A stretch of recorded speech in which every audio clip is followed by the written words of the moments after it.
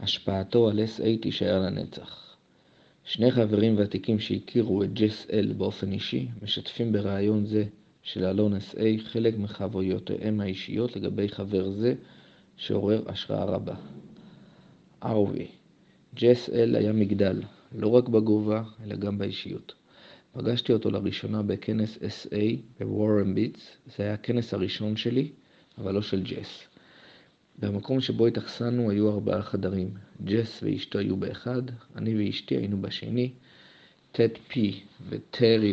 הם היו נשותיהם בשני החדרים האחרים. כולנו הפכנו להיות חברים מאז.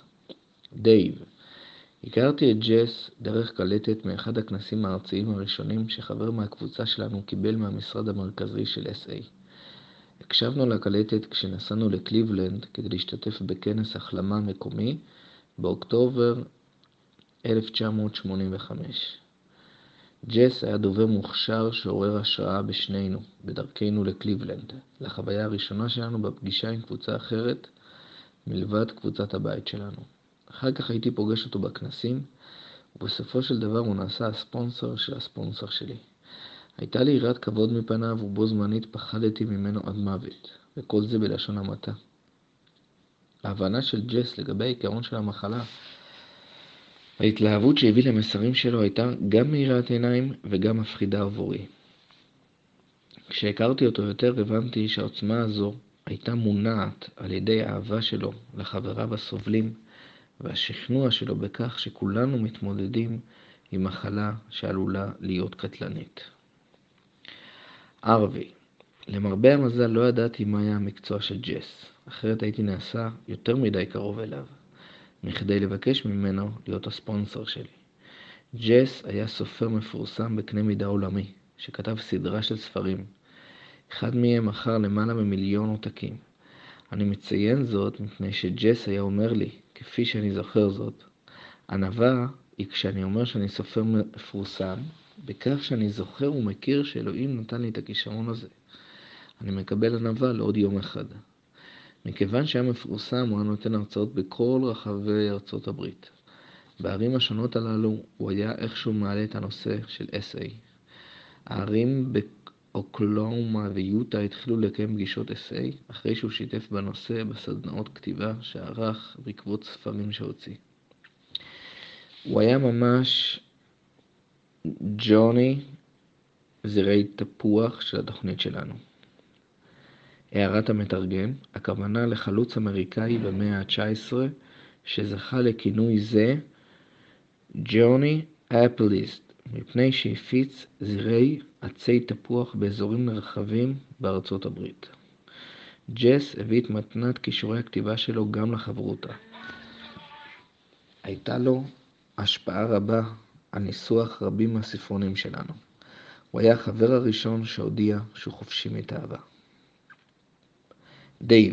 כן, הוא היה. אני זוכר שהייתי מבולבל לגמרי לגבי המושג תאווה, כשהגעתי לחברותה באוגוסט 1985. ידעתי שאני מכור ושאני חסר אונים לחלוטין מול אומנות כפייתית, אבל לא הבנתי את העיקרון של התאווה וכיצד היא הכוח המניע שמאחורי ההתנהגות שלי. אני לא זוכר מה האירוע שבו דיבר, אבל אני זוכר בבהירות רבה את מה שהוא אמר באותו יום כשנתן את ההגדרה שלו לתאווה. אמר, בשבילי תאווה היא לרצות משהו שאלוקים לא נותן לי בכל רגע נתון.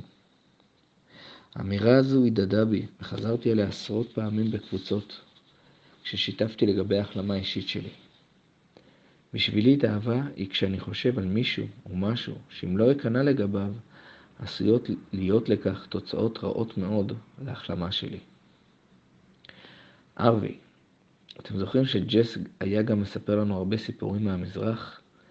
אחד הסיפורים מקטין במיוחד את העיקרון של כוחו של הטריגר. הוא היה מספר לנו על גורו בהודו שהלך עם תלמידו בדרך. לפתע הם ראו אישה יפהפייה בסמלה ארוכה.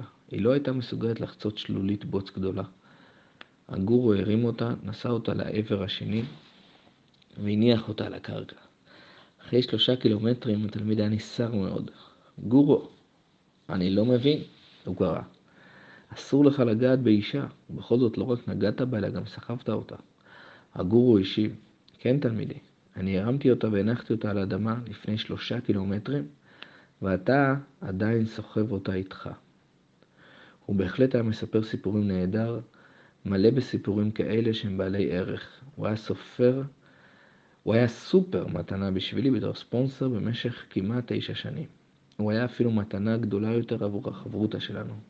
הוא נפטר ב-24 לפברואר שנת 2000, אבל השפעתו על SA תישאר לנצח. דייב, יכולתי לספר עוד סיפורים עליו, אבל ההגדרה שלו לתאווה היא הגדרה שיקח איתי ואעביר לאחרים כשאני ממשיך לצעוד בדרך הגורל המאושר. יהי רצון שאלוקים יברך את החברותה הנפלאה שלנו של SA. הארווי, פלורידה, ארצות הברית. דייב, טנסי, ארצות הברית.